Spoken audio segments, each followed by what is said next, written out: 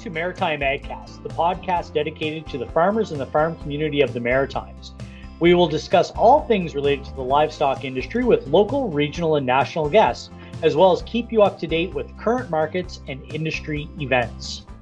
Today, we will be joined by Jim Lorraine to discuss his agritourism business. Jim Lorraine, the self-described director of fun at River Breeze Farm, grew up on his family farm in Upper Onslow, settled by the Lorraine family in 1791.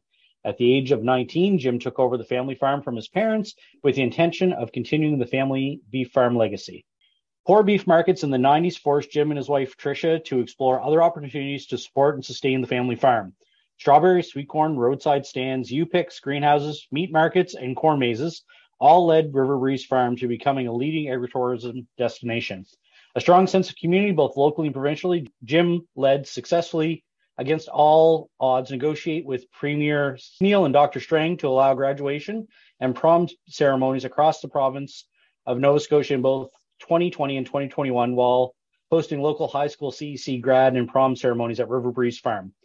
From survival to success to sustainability and now early stages of succession, Jim and Tricia have experienced it all. Their ability to pivot to new directions when faced with adversity, such as COVID restrictions and hurricanes, will sustain River Breeze Farm for generations to come. Jim is married to Tricia. Together, they have 3 children, Nick, Aaron, and Jillian. Thanks for being with us today, Jim.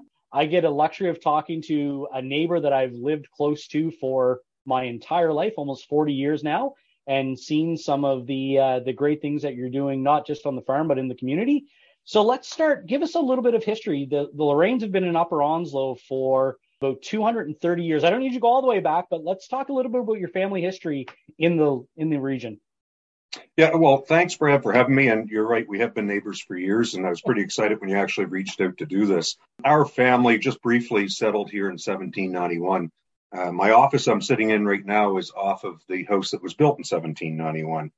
We still have a mud basement and whatnot in the house, as many farm families would be quite tuned to. So we have always been primarily beef farmers throughout the years. My father, as many may know, got into politics when I was 4 years of age, and basically kept the farm going to see if one day I'd take it over, which I did. I was 19 years old when I finally decided to take over the farm. And I want to tell you a quick story on that. I went to the AC out of high school, and I went through the first term. I passed. I decided I was going to feed cattle. I was going to buy and sell cattle like my father did, and that's how I was going to make my millions. But having decided over Christmas holidays I'm not going back to the AC, I was terrified of having that conversation with my father until about almost mid-January. He said, we were in the barn, and he said, by the way, when are you going back to the AC, when classes start? And I said, I'm not going back. And he said, why not? And I said, well, I'm going to take over the farm. And he said, okay. And I remember thinking, couldn't you have at least yelled at me or something? I just spent a month of my life dreading this conversation. All you said was okay. But so leading into that's actually one of my regrets in life. I have very few, that I didn't stick it out and get an education. It would have paid dividends down the road. But anyway, that's basically the history of our farm and where I came in. Yeah, so I guess I'm a little younger, not much, but so I kind of remember the Lorraine family farm. I don't really remember your dad as a politician, more of just a community member, because he would have been Minister of Agriculture and Deputy Premier before my remembering days. But I always remember you guys were just across the road and now just across the river from me. I always remember you always being active in the community, always being active in the 4-H programs. But my real first memory, I think, was when I was in high school, when you folks were looking to take the next step from being beef farmers to beef marketers. Can you talk a little bit about what brought you to that first phase of moving from just on-farm sales to reaching out into the retail market and getting more of a connection with those consumers? Sure. Tricia and I got married in the mid-90s. And at that time, we were solely beef farmers. And we were struggling, as many did back in the mid-90s. The beef markets have always been cyclical, but at that time, there was just nothing there. And because it was over 200 years of family history feeding cattle, you've had this romantic attachment to the family history, and you didn't want to see it go. And so we decided we're going to try to fix it up. And the way that we saw was through direct marketing to consumers. So in 99, we actually built our farm market out here at the farm. And we actually, when we first started, it seemed to take off fairly well. Our issue with the farm market, it could have still been running today. But to be honest, we were stretched too thin at the time. So basically, we moved into the market, we stood that thing up, it started going like gangbusters, and we looked in the rearview mirror and the farm was falling apart. So we'd move back to the farm and fix it up, and we'd look in the rearview mirror and the farm market was falling apart. And yes, we had a lot of good people around us and whatnot, but we were just stretched too thin. And to be honest, and I can be honest now, my passion was not beef farming. I enjoyed it, yes, but it wasn't just the core of my being. Which is where I am today. So for a variety of reasons, eventually 10 years later, we had to shut that market down. Yeah. And I think, all of my memories of the market are very fond. That's where the school bus let us off every day. We'd pop in and, my family, I think, was there fairly frequent, picking up burgers and steaks on the weekend. And I still remember it would have been maybe like 2007 or 8. I was working with the Federation and we were starting to do some public outreach stuff. And I came and did a bit of a quick video with you. And I think I still have it in my archive somewhere. And you said exactly that is, there's a lot of things going on and I'm selling experiences, not beef. And for those who don't know you personally, I think that's one of the things that I appreciate about you the most is how you interact with people. And that you can't really do both of those things at the same time, right? Run the farm, interact with people. And now where I see where you've gone from the market days to all of the other stuff that happens on the corner, it makes a lot more sense that was the natural transition of your business.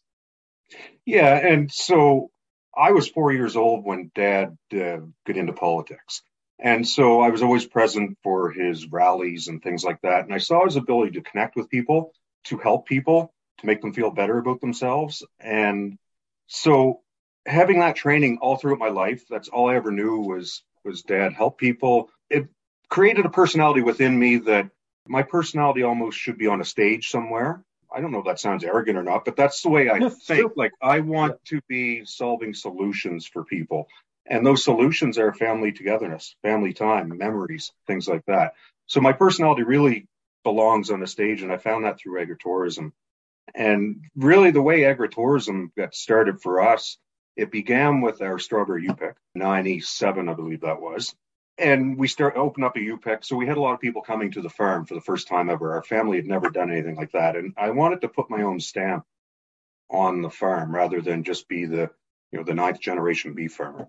And so we started with that. And interestingly enough, in 2002, we went to Toronto to the North America Farm Direct Marketing Association conference.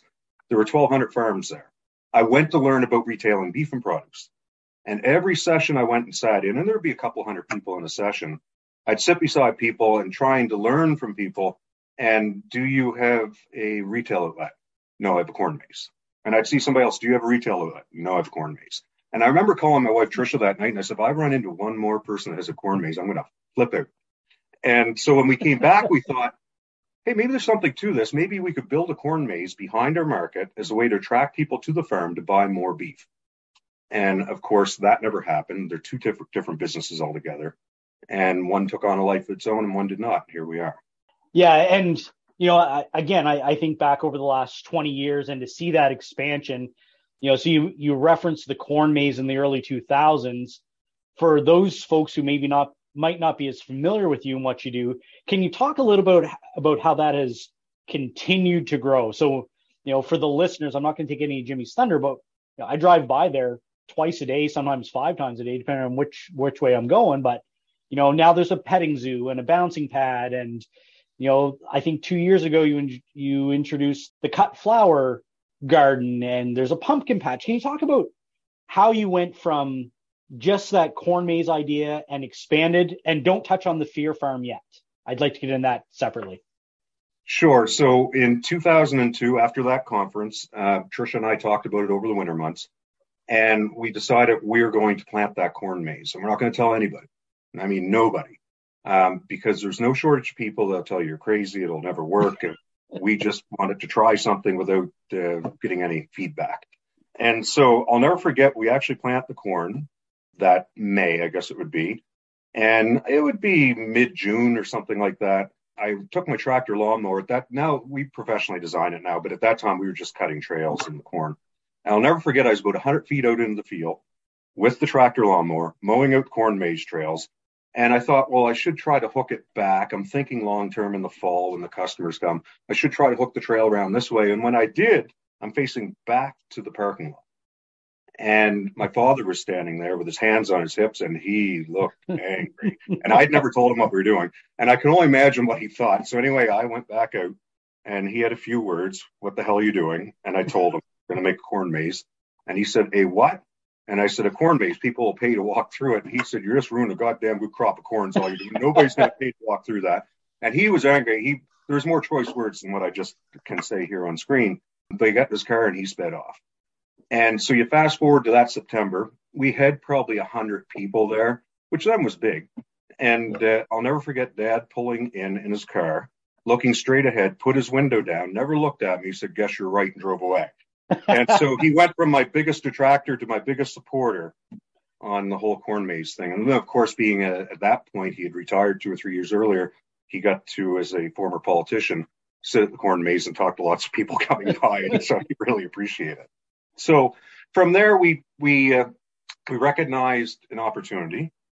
We added a petting zoo, then we added pig races, then we added swing sets, slides, giant jumping pillows, you name it, a whole bunch of cow train rides, all these kind of things. And we just kept growing it year over year because really, as you referenced earlier, we realized we could make more money selling screams and smiles than we could ground beef.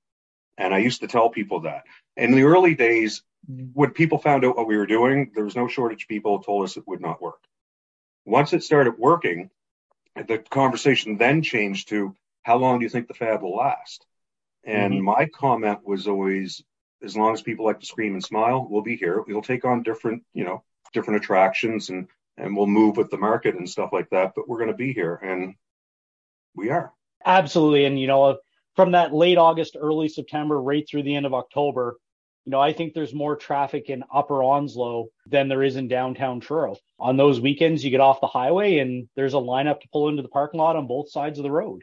And for a small rural community, and I haven't been to the corn maze in a few years, but people come from across the province, right? So it's an economic driver for the area as well, and beyond just the personal business benefit. And for you folks, like, Truro has become a destination for those 6 or 8 weeks. Yeah, and it's interesting you should say that, because way back in the day, 2008, 9, 10, I can't remember what it was, Trisha and I were in town in our hearse. We have a hearse. Yeah. So we were in town in the hearse. We went through the drive-through at Wendy's, and the manager stuck his head out. And he said, I saw the sign on your Park Street booth saying the corn maze is open this weekend, because that year it was that Saturday fell on November 1st, I think it was. And traditionally, we don't open in November. But we decided to do that. And I said, oh, are you coming out? And he said, no. So I was happy to see it, so I know to staff accordingly. And I said, how so? And he said, back in the early part of October, he said, I'm new to the area. I moved here as the manager. And he said, staff called me up on a Saturday night and said, it's a zoo in here. We're short staffed. He said, I went down, I saw the crowd, I jumped on the fryers. I thought, wait, now it's my job to know what events are going on in town. So I took a quick minute to go to the lineup and say, where are we at? What event's going on? And he said, Haunted Corn Maze, Haunted Corn Maze, Haunted Corn Maze. He said, now it's our biggest days of the year. So that same year, we went after Thanksgiving weekend, I think, on a Monday night. We don't have time to cook turkey dinner, or we didn't then. We went down to Frank and Gino's. And the waiter said, so you're who's responsible for what happened here Saturday night? And I honestly didn't know what he meant. And I said, what happened? And he said, we are now a zoo. He said, it used to be Mother's Day, New Year's Eve, you name it. Those are our biggest days. Now our biggest days of the year of Haunted Corn Maze. The Roby Street Esso, same story. And so we know the benefits. It's not just to us. It's to the community at large, to the people we employ, to the other businesses that get the spin-off. There's a lot of good things happening here. And to your point of where we draw from, yes, they do come across the province. And we also get bus tours out of Fredericton, out of Sydney. Like, they come from all over. So it's a lot of fun. And as long as you pay attention to it, we'll keep growing it. Yeah, and I think it always kind of makes me smile at the same time. I didn't grow up on a farm. I grew up in a farming community. My dad was a dairy herdsman. And to actually see, the things outside of just traditional agriculture that can generate income and a living and employ people, right? Like, I want to touch on just some of the other economic benefits and spin-offs here in a minute. But I think that's one of the things that we often in ag don't get enough credit for. And it's some of those non-traditional things that are maybe more identifiable. So, Jim, we actually just heard a gentleman knock at your door and talk about strawberries, talk about the corn that he's purchased from you over the last summer. And he sounded very, very excited about the products that you provide. But it sounds like you're transitioning away out of the strawberry business a little bit. Can you talk about that and maybe tell us what led to that decision? Yeah, and I'd like to point out I did not pay that guy to show up here. I've known you a long time. You did. that was funny how that worked out. But yeah, so for those of you that maybe didn't hear or see, we had a gentleman just show up at the door during this podcast. Had some strawberry boxes that he wanted to give me. I just informed him that we're not doing strawberries anymore. So I guess this is the first I've talked about it publicly. But for a number of years, like the strawberries really saved us back in the day in 97 when we started. The last few years, it's been tougher and tougher. This past season, we had some kind of strawberry black rot or something on the strawberries, something I'd never seen before. And so basically for every box that we sold, we threw out 4. It was 4. And we've already been playing around with getting into strawberries anyway. And if I'm being honest, I'm 54. I sleep about an hour and a half a day during strawberry frost protection, planting season, all that kind of stuff. And I'm finding it harder year over year. So this past year, we lost a bunch of money and we decided to get out of strawberries. So those won't be happening this year. But we're constantly looking for new events and whatnot. We'll be adding some more things on. We'll announce those later in the season, but it's just going to be a different way of doing things. And perhaps I won't have to sit awake all night long watching for ice crystals to form. We're right at sea level here, so we get a lot of frost, more so than many other farmers. And so, it's killing me. You heard him about the sweet corn. We get a lot of that, of people that are so happy that we're doing this and doing that and just want to share with you, their feelings of the farm. Because we created it that way. And it's very gratifying to know that people really appreciate what you're doing. Absolutely. And it is kind of interesting to hear. And it doesn't surprise me for 2 reasons. The fact that you're quite a social person and have such a great local market, to hear those people drop by and say, you know what, I love you guys. I love your product. So that's also good to hear. So one of the next things I want to kind of briefly touch on, and I think I kind of know the answer, but I don't really think I know the real answer is, so you've got this, it's probably like a 7 to 8 acre corn maze would be my rough guess, somewhere in that range.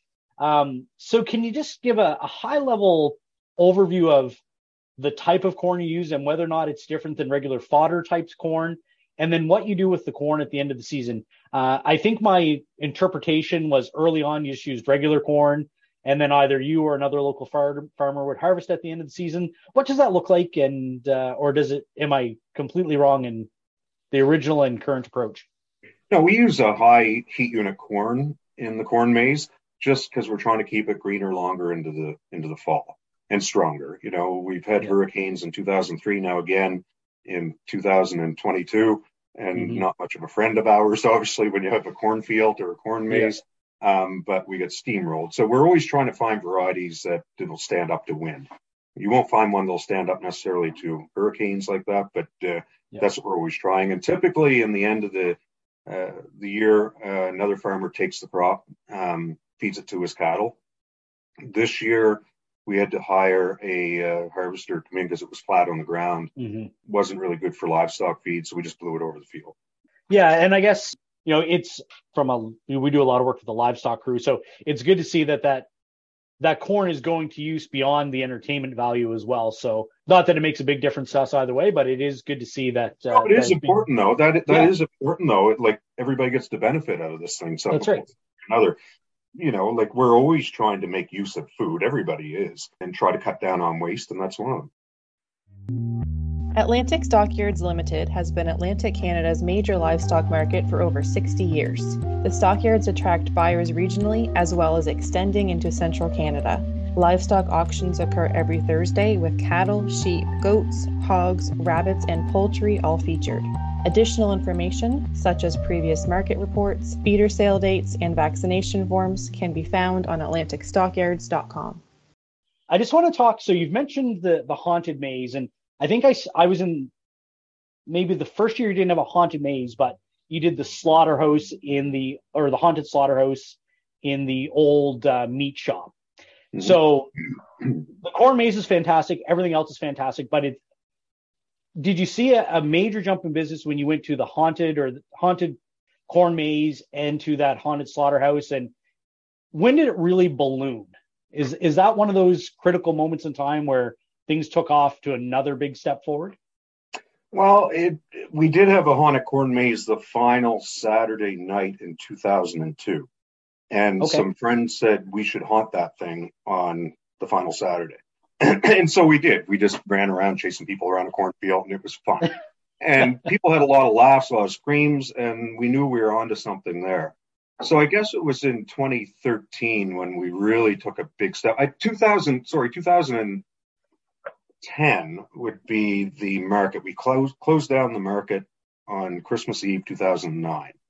So the next year we opened up that building for a haunted house to complement the haunted corn maze. And eventually we outgrew that property, so we moved it across the road where we had more parking and stuff like that. We did have parking issues that we were running into, potentially having the community say enough's enough.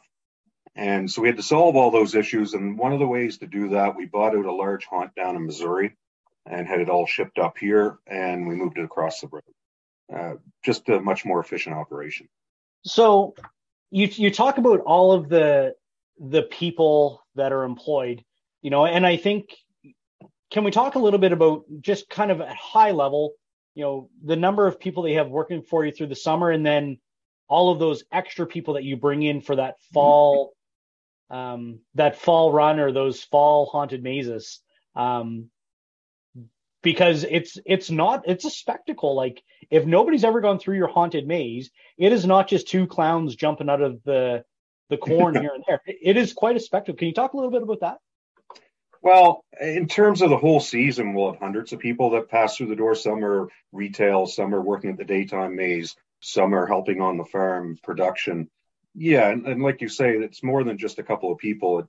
It takes 150 to 200 to run the haunted corn maze, and all the associated things, whether it's from security to concessions to makeup to costuming to hiring to acting, all that kind of stuff. And it's a group of us that really are passionate about it. Like, it's not just me.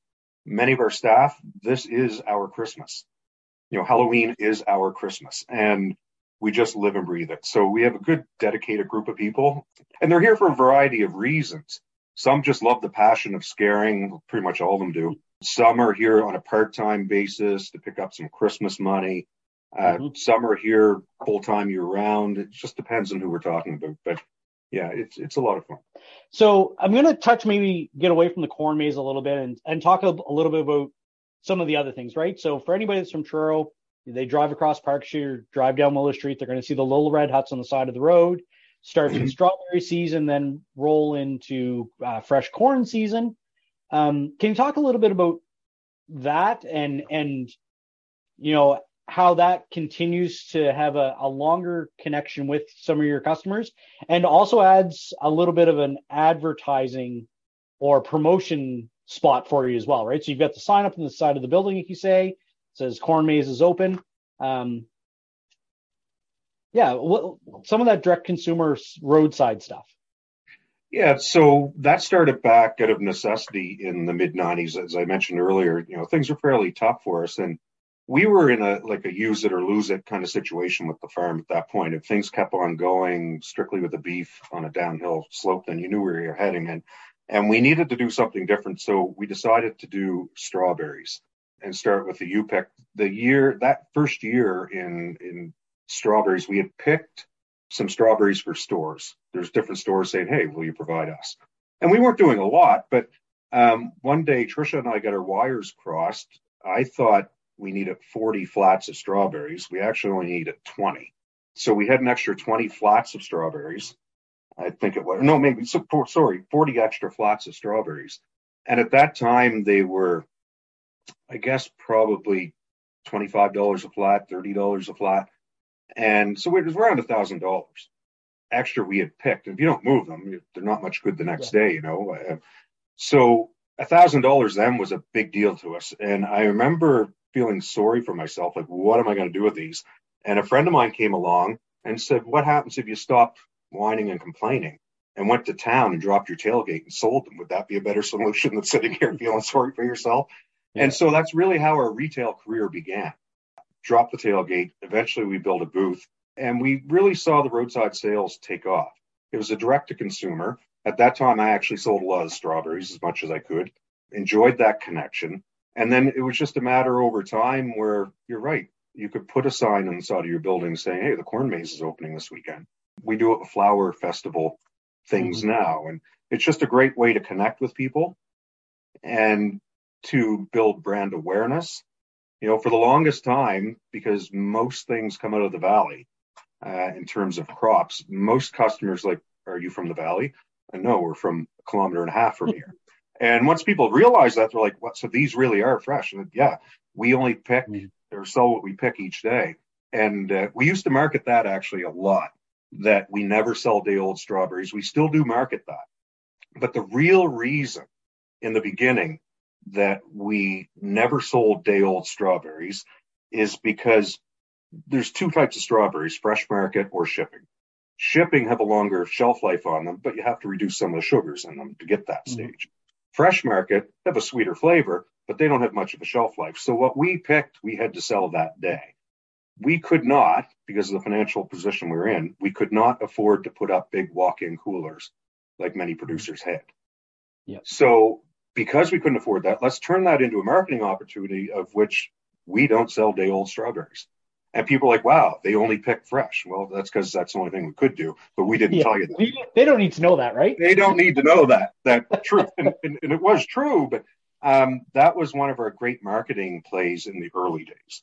And so to this day, we don't have walk-in coolers. We actually do pick. I know on any given day how many strawberries we're going to sell.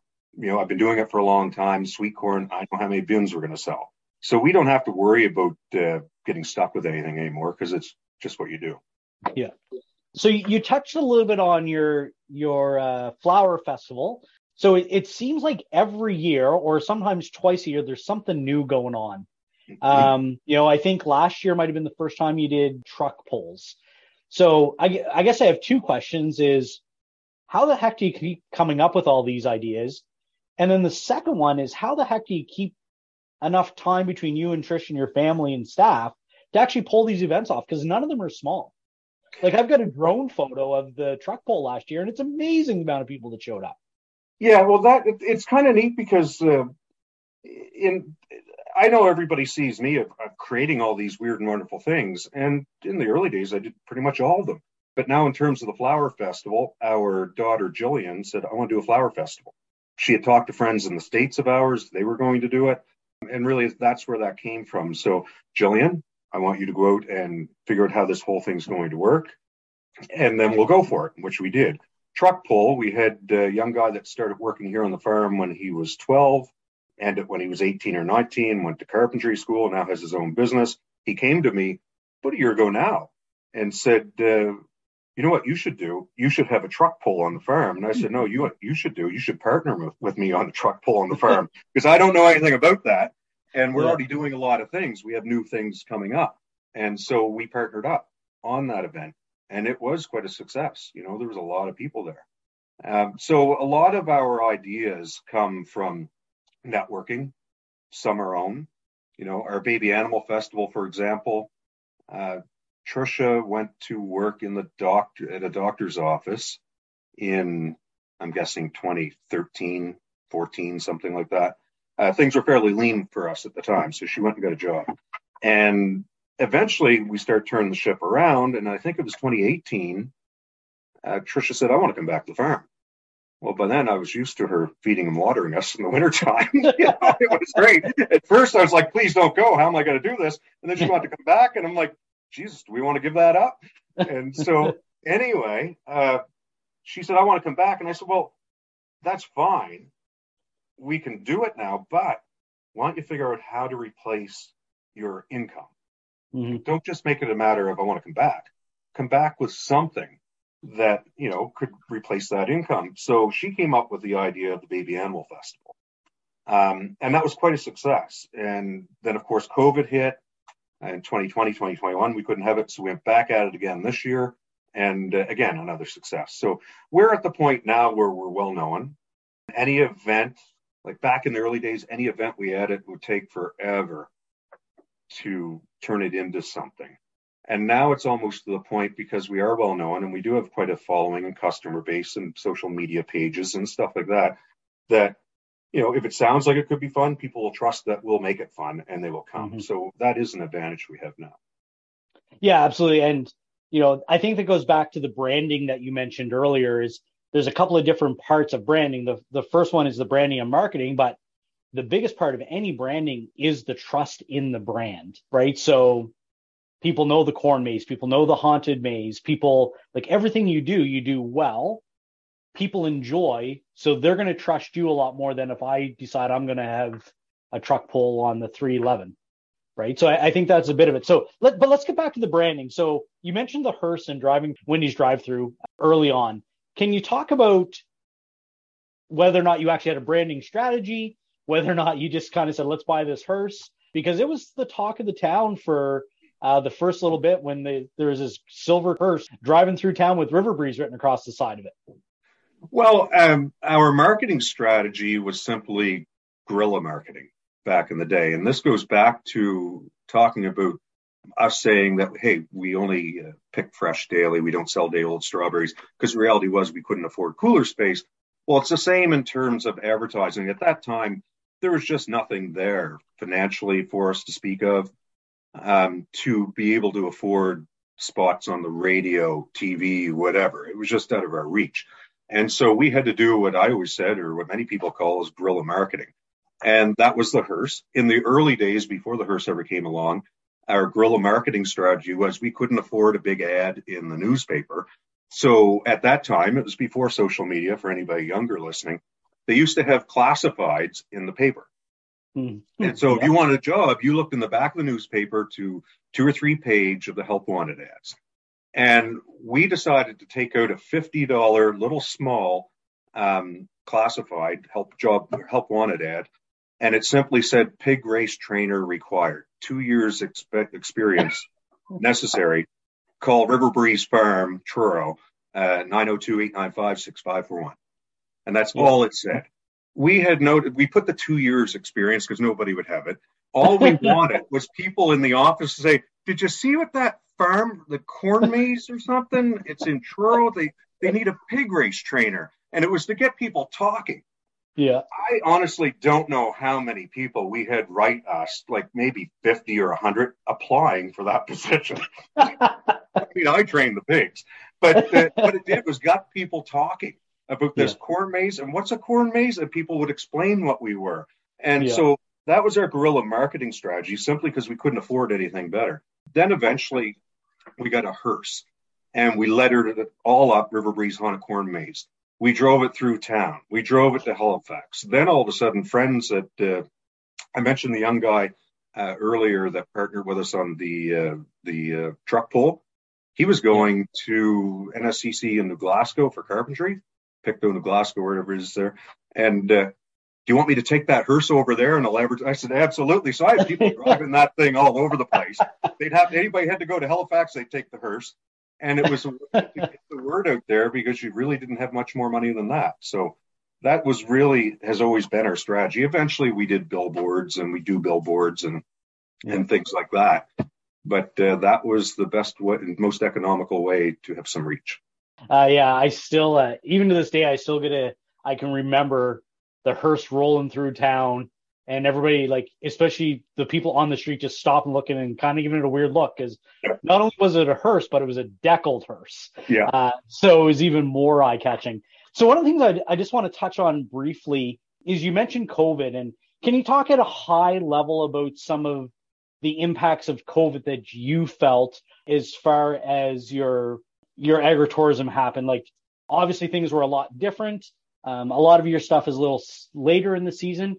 So what were the early impacts in that first 3 or 4 months of COVID, and then through the first year, and then eventually coming out of it? And we'll talk about the graduation and prom separately, but if you could just give us an idea of, just the overall impacts of COVID to your business.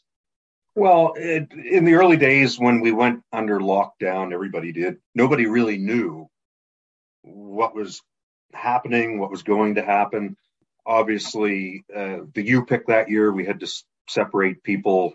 Our rows of strawberries are 5 feet apart. Well, you can only pick every second one. And there's so many things around there, the rules and regulations around it, getting our migrant workers here, quarantining them at the start. Yes. Just so much. And like every farmer's the same.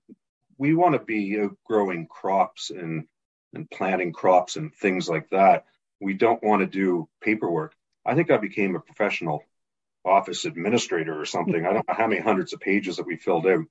But the COVID thing in the early days was tough on a lot of people. When eventually they come out with the masking, that there's a segment of society not very happy with that. And then, of course, the proof of vaccination in 2021, not very happy with that. The restrictions, it took us down to 25% of what we were allowed to do. Basically, at that point, we leaned out operations all over the place. There was no new attractions being added in 2020. You didn't even know if you're going to be allowed to open anyway. Eventually, it was at 25% capacity. So, thank goodness we didn't spend any money. So it impacted our business that way. I guess not to be negative, but you had to have a pretty thick skin. And this is where my training of growing up watching Dad, and we get a lot of people that weren't very happy with us, like 200 emails and messages a day, especially in 2021, about having to require proof of vaccination. We get a lot of threats over that. And that's where my training comes in, because growing up with a politician as a father, threats were just a Tuesday afternoon.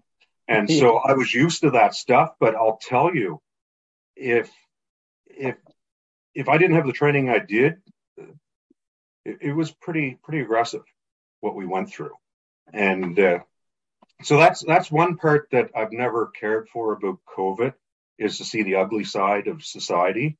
But the part of COVID that I did like, ironically, was the lockdown, where we weren't allowed to visit each other.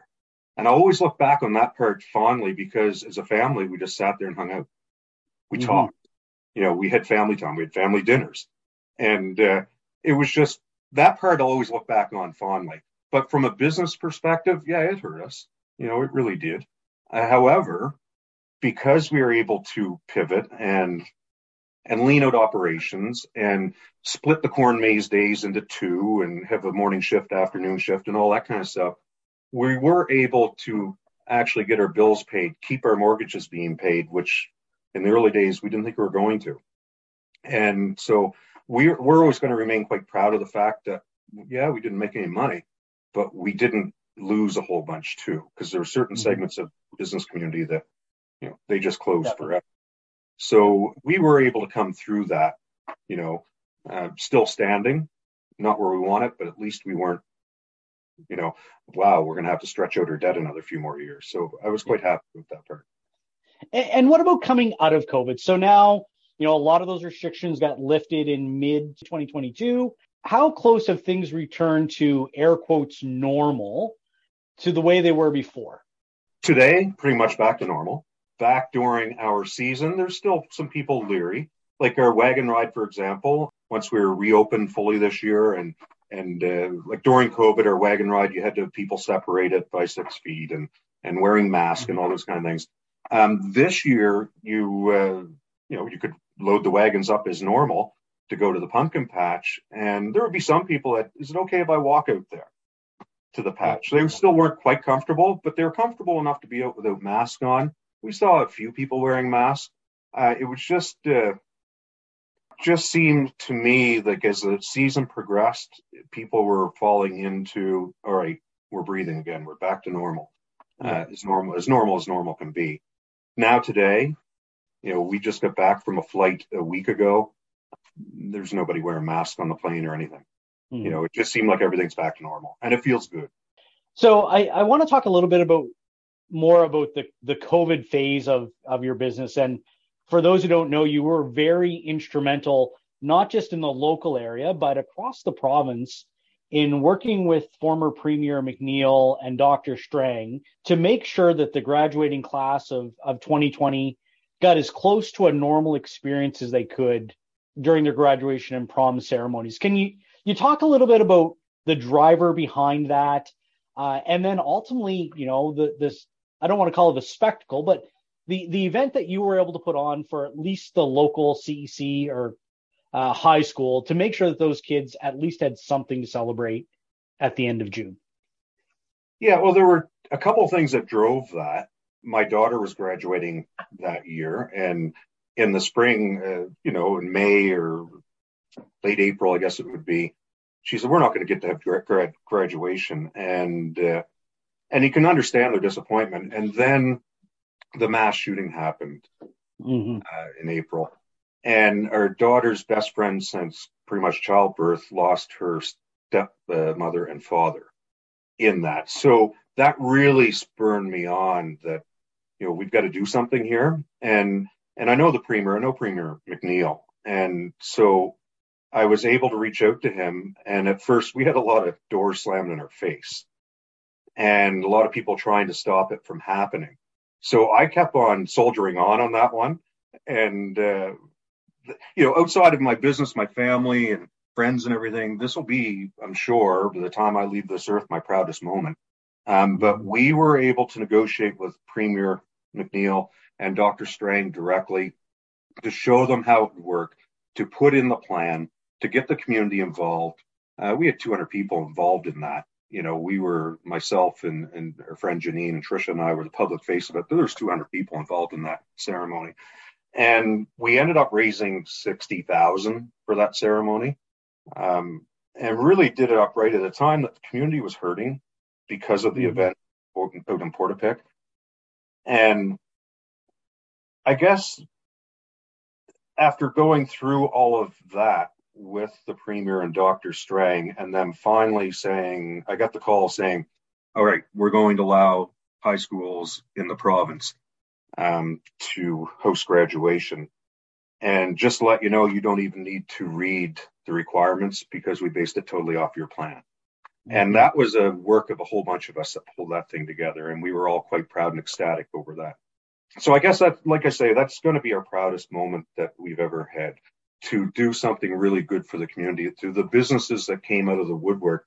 How can we support this thing? To the individuals that offered their time, volunteering, cleaning washrooms. We had somebody say, do you need anybody to clean the washroom, sanitize them between use? Yeah. Yes, we do. Like, everybody was willing to do everything.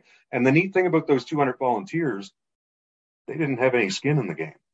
Their kids weren't graduating. Otherwise, they couldn't do that. So that's what it meant to the community. So for us growing up here and just feeling that sense of community, that was just a natural progression of many. Yeah. And again, like every event, and you touched on a little earlier, like, you folks don't really do anything half-assed, right? If you're going to do it, you're going to do it to the best of your ability. And I think that is another example of the benefit of that type of approach benefits far beyond just what you do, and could influence others to do their best as well. Yeah, and we've had all kinds of people since the graduation, and then the prom the next year. We went to work. It was funny because the next year, many schools knew that we were responsible for getting graduation. So the next year, they weren't going to allow prom.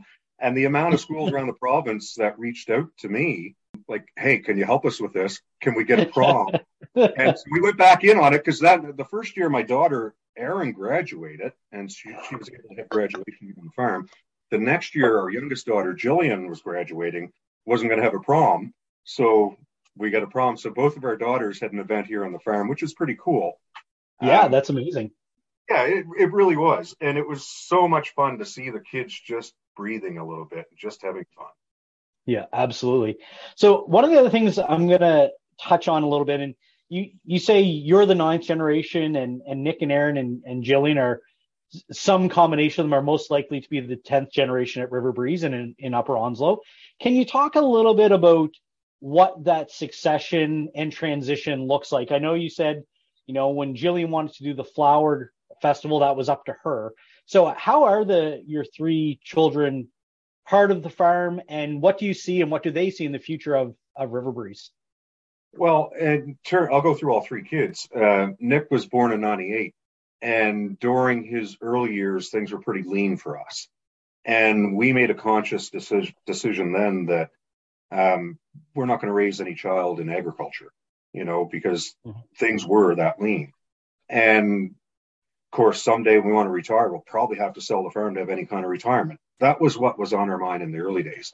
Well, over time, we all of a sudden started adding on these events and things like that, and things started to change to the point where, hey, if one of the girls want to take over one day, Nick had already made up his mind he was going to go into finance. He didn't want to be a farmer, and that's fair ball. Aaron and Jillian, once they got to the mid-teens or something, right now they're 19 and 21. So once they got to their mid-teens or so, you know what? We're turning the ship around. There may be an opportunity that a family member can take this over. And how cool would it be if it's one of our daughters? Agriculture is changing in terms of women being involved, as we know. But there's always a long way to go, and it's still pretty neat for me to see females go into taking over farms. I have cousins who've done it, and I like to see that.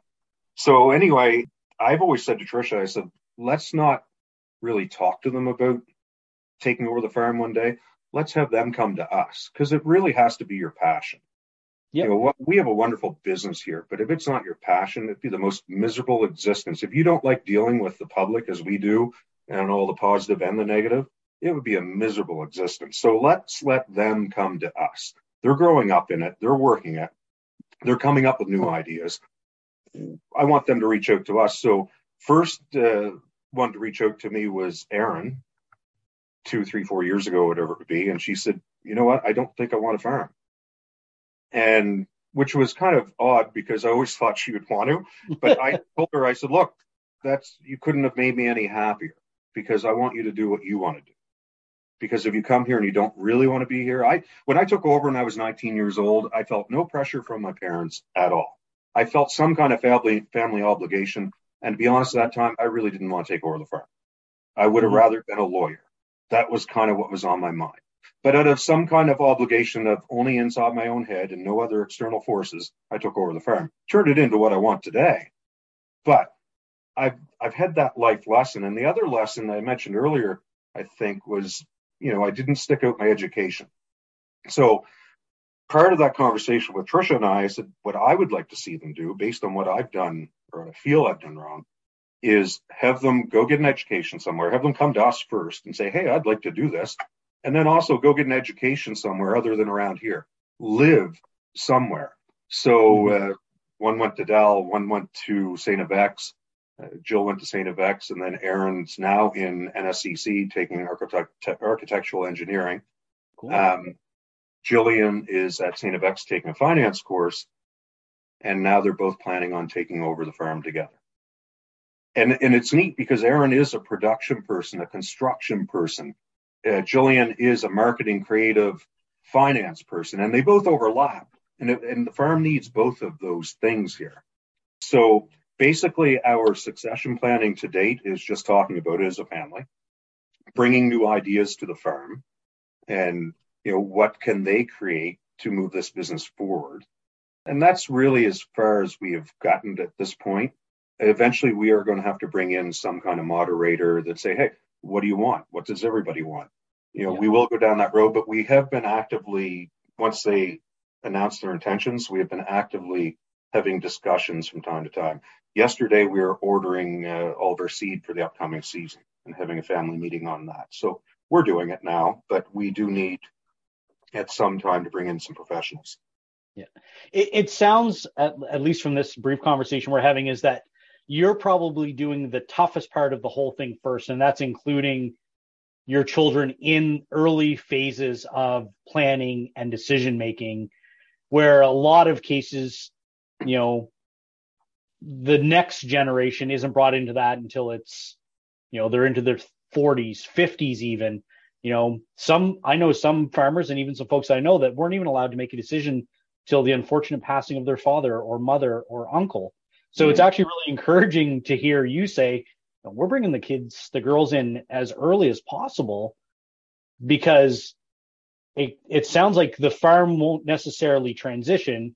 It will just confirm or continue to go through its evolution process. That's exactly right. And that's how we feel. We make them create budgets on various things they're doing and show us what it's going to look like. So at the age, because remember, I took over when I was 19. Well, these girls are 19 and 21. You might as well be learning it right now. They see our financials. They see everything. Yep. We're not hiding anything from them. They've seen the good, the bad, and the ugly because we've had it all. Yeah. And I want them to experience all that. I want them to see what it's like to be successful. I want them to see what it's like to have lean times. They've experienced that all in the last 2 or 3 years due to COVID and other things. And I want them to know what they're getting into. I think everybody should be at the ground level, starting out. And a lot of that comes from, for me, I've never had a job in my life. And that's why I wanted them to go and work elsewhere other than the farm at some point in their life, teenage years through high school, and eventually when they get out of university, go work somewhere full time. Because I've never had a job. And I was 19 when I took over. So to me, that's important that you learn to work with other people and see the other side of things. And I think they're getting the best of both worlds. Excellent. So I'm going to switch gears a little bit. So just one wrap-up question that's always kind of piqued my interest specifically about you is, what's next for Jim Lorraine? You've got a family history of politics. You've got some family that are involved in local politics. What's next for you as you transition through the rest of your career? For me, it's seeing the girls take on more. We've got another new event planned for this coming year. We're working through the details right now. Our daughters are involved with another company, and hopefully another month or two we'll make an announcement, or sometime around the airing of this.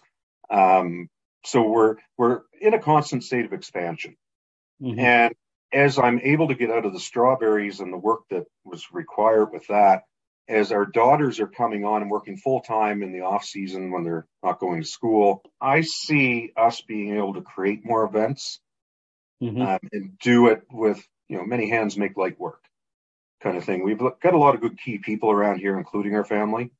And so for us, I really want to be able to continue to, offer to families that they can create memories that'll last a lifetime. And that's always etched in our corn maze. And that is the core of what we do. If you go through our cornfield, our corn mazes, on our wagon rides, whatever, the only person ever on a cell phone during our daytime maze event is a mother. And the only reason a mother is on there is to take pictures of their children and what a time they had. And that's something we know today's connectivity, and you're always on social media and the kids are always doing this. You don't see that at our cornfield. And that gets pointed out time and time again. And that makes us smile because we're doing something right. We are doing something more than just charging people to come to a corn maze.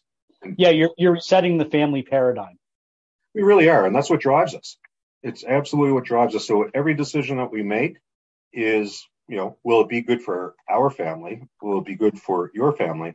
And will it be good for the community at large? And those are the three things that we always think of, when we're coming up with new ideas or expanding on additional or the current ones. So with that, Jim, I've taken up probably more time than you expected today. I appreciate the conversation.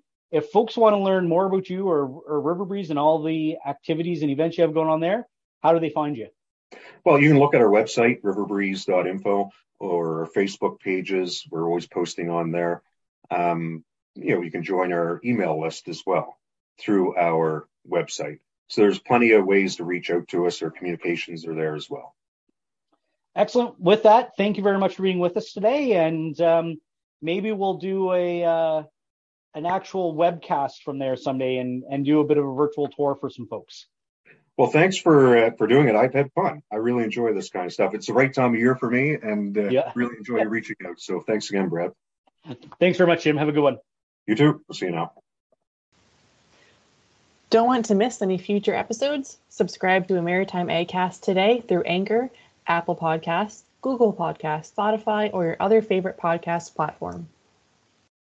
This concludes another episode of Maritime AgCast. We would like to thank our producer, the Agri-Commodity Management Association, Director Ashley, as well as Matt Widehour and Micah Dahl-Anderson of archesaudio.com for providing the music you heard during this episode.